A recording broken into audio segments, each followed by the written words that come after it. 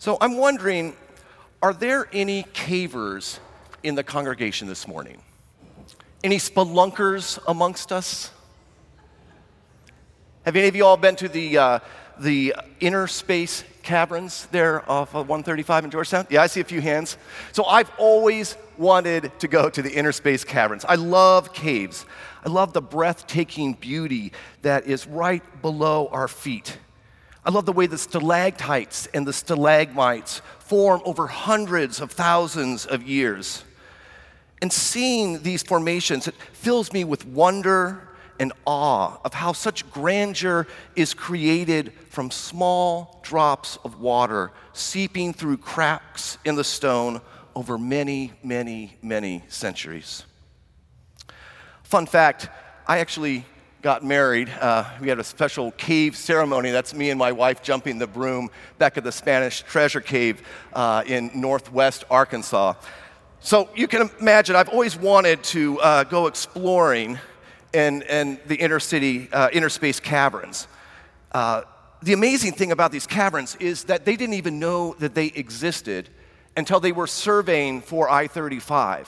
And they were boring holes down to make sure that the structure would support that highway. So they bored a hole, and can you imagine coming down this hole? Now, there wasn't a ladder there at the time. They actually just lowered a man down into this hole, into the pitch black, to see what was there. And I can't imagine his surprise when these amazing cathedral rooms spread out for literally miles in these caverns.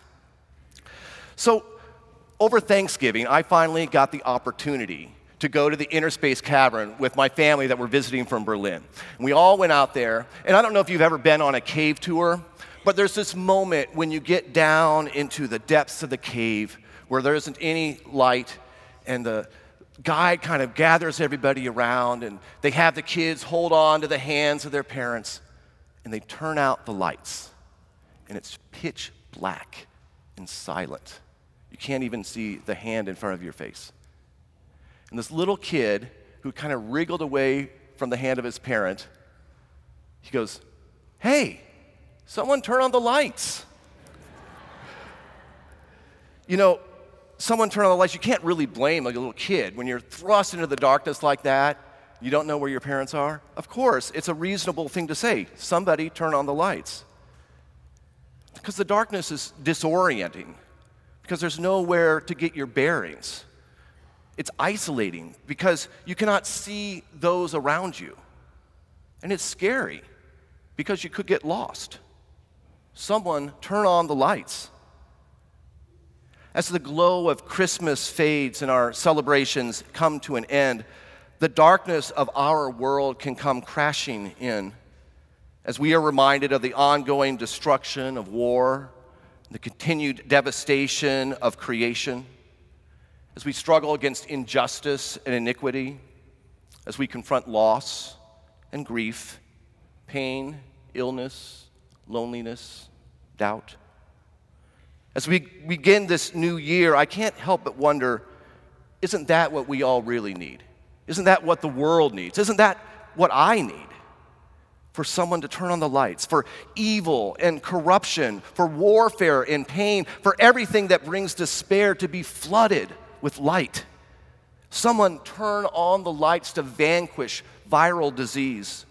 Someone turn on the lights to reconcile hostility. Someone turn on the lights to help the lost find their way. Someone turn on the lights. Well, the Gospel of John begins with this yearning, this great need in our hearts and in the world around us. John's Gospel doesn't introduce Jesus with angels or shepherds. There's no manger. There's no star. No, John's Gospel begins with an announcement of the human condition, darkness, and Jesus' place in God's grand plan of redemption to bring light to the world. So hear now the beginning of John's Gospel.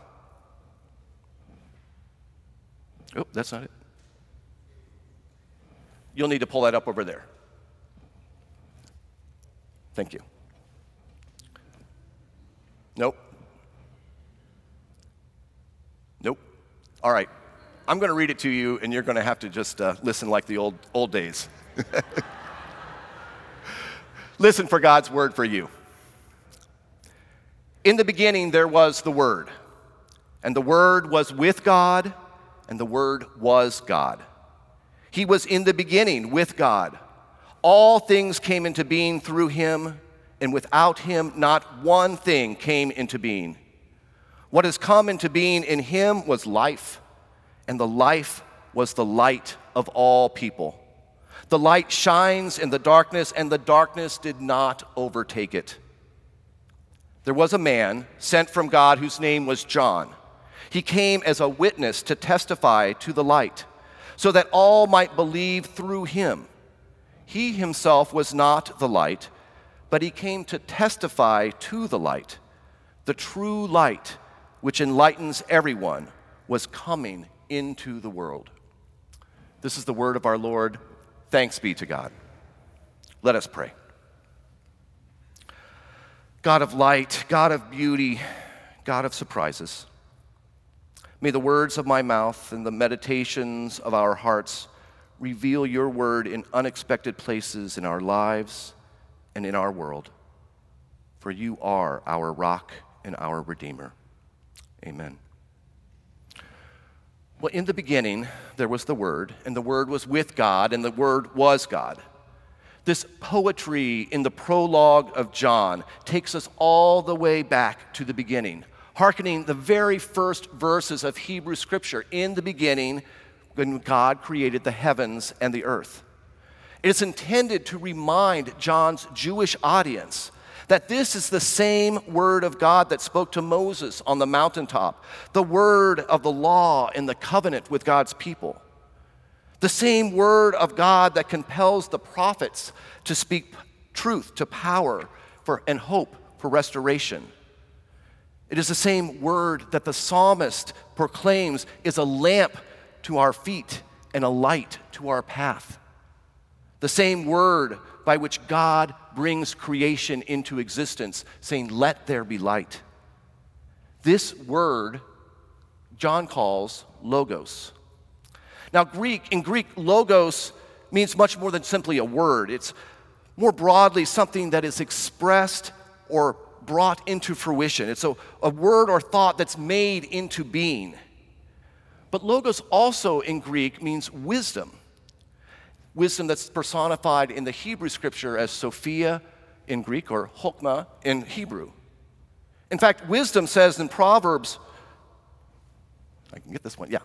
When God established the heavens, I was there. When God drew a circle on the face of the deep, when God made firm the skies above, when he established the fountains of the deep, when he marked out the foundations of the earth, then I was beside him like a master worker, and I was daily his delight, playing before him always, and delighting in the human race.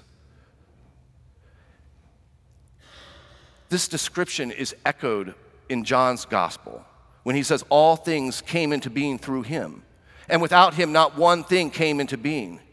What has come into being in him was life, and the life was the light for all people. And the light shines in the darkness, and the darkness does not overtake it. And the darkness does not overtake it. What an audacious statement for John's audience to hear. The community of John had been through a lot of darkness, a lot of trauma. They still waited for Jesus' return amidst the ruins of Jerusalem and the destruction of the temple and the persecution of their movement. Where was this light in the darkness? We might ask the same today, in the darkness of war, of injustice, of brokenness, of grief. Where is this light? Someone turn on the light. Well, in the pitch black of that inner space cavern, the guide responded to this request by turning on a flashlight and pointing it to the rock of a cave.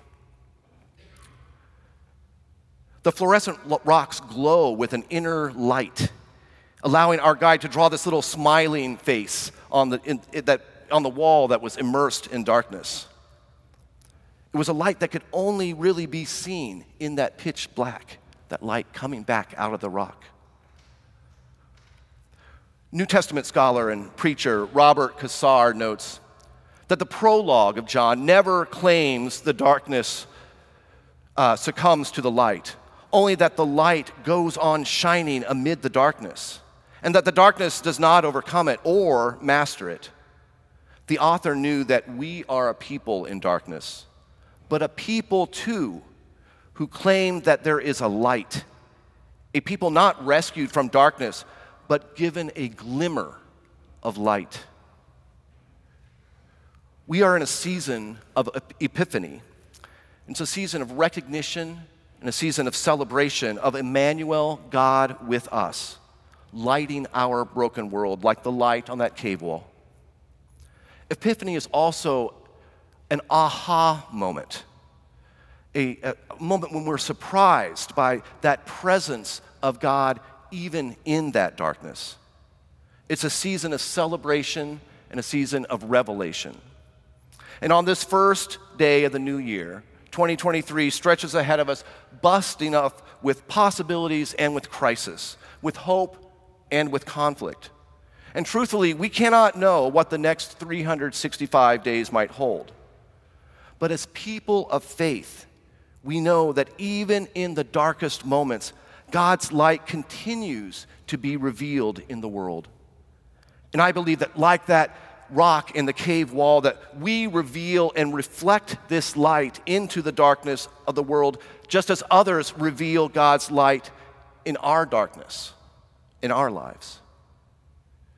So we have a job to do, my friends. We have a job. There's a reason why John's gospel gives a shout out to John the Baptist in verses 6 and 8. We read his story, his claim to fame, if you will, is being a witness to that light, standing in the midst of despair and hopelessness and pointing to Christ, facing fear and understanding and illuminating the world around him with what he knew about God's activity in the world and God's love. And that's our job as well, perhaps our New Year's resolution, to witness to the darkness and pain and despair of the world, and to witness to God's power and God's compassion and God's presence in the midst of those very situations. When Russia began its initial strikes on Ukraine, Mykhailo Panochko, a senior bishop at the Ukrainian Evangelical Church, sent out a message to his community there in Ukraine. He says, "We cannot change the situation in Ukraine, but we can change the situation in our hearts. What things do we need to keep peace? Well, there are two. First, trust in God that not a hair will fall from your head without Him knowing. And second, God has given us a weapon of warfare, the right to come to God in prayer. Then we can have a different worldview on what's happening because we are believers. We have someone to put our hope in. We have someone to turn to. We fully believe that everything, even the future of the church, is in God's hands. Our refuge is in God. The most important thing is to trust Him. Do not let your fear dwell in your heart." What hope, what faithfulness, what light in the midst of very real and literal darkness. Friends, as we begin this new year, whatever lies ahead of us, let us take heart. Let us marvel at the witness of our brothers and sisters in Ukraine, and let us be witnesses ourselves. Witnesses to the fact that God provides light and that the darkness cannot overcome it. A tiny beam of light at times, only discernible by faith. Like the stone of the cave wall, may our faith retain and reflect that light that first shone on us.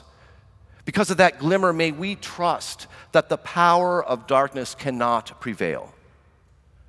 This new year, may we be a people who believe in light in spite of darkness. And may we cast our glow of hope into the darkness of the world. With this faith and belief, I can wish you a happy new year and a prosperous 2023. Well, Bishop Pinocchio ended his Christmas message quoting Psalm 33, and I think it's a fitting way to begin our new year as well. Psalm 33 reads, "Our soul waits for the Lord. He is our help and our shield. Our heart is glad in him because we trust in his holy name. Let your steadfast love, O Lord, be upon us, even as we place our hope in you." May this be so in your lives, in the lives of your family, in the life of this congregation, and in the life of the church. Amen.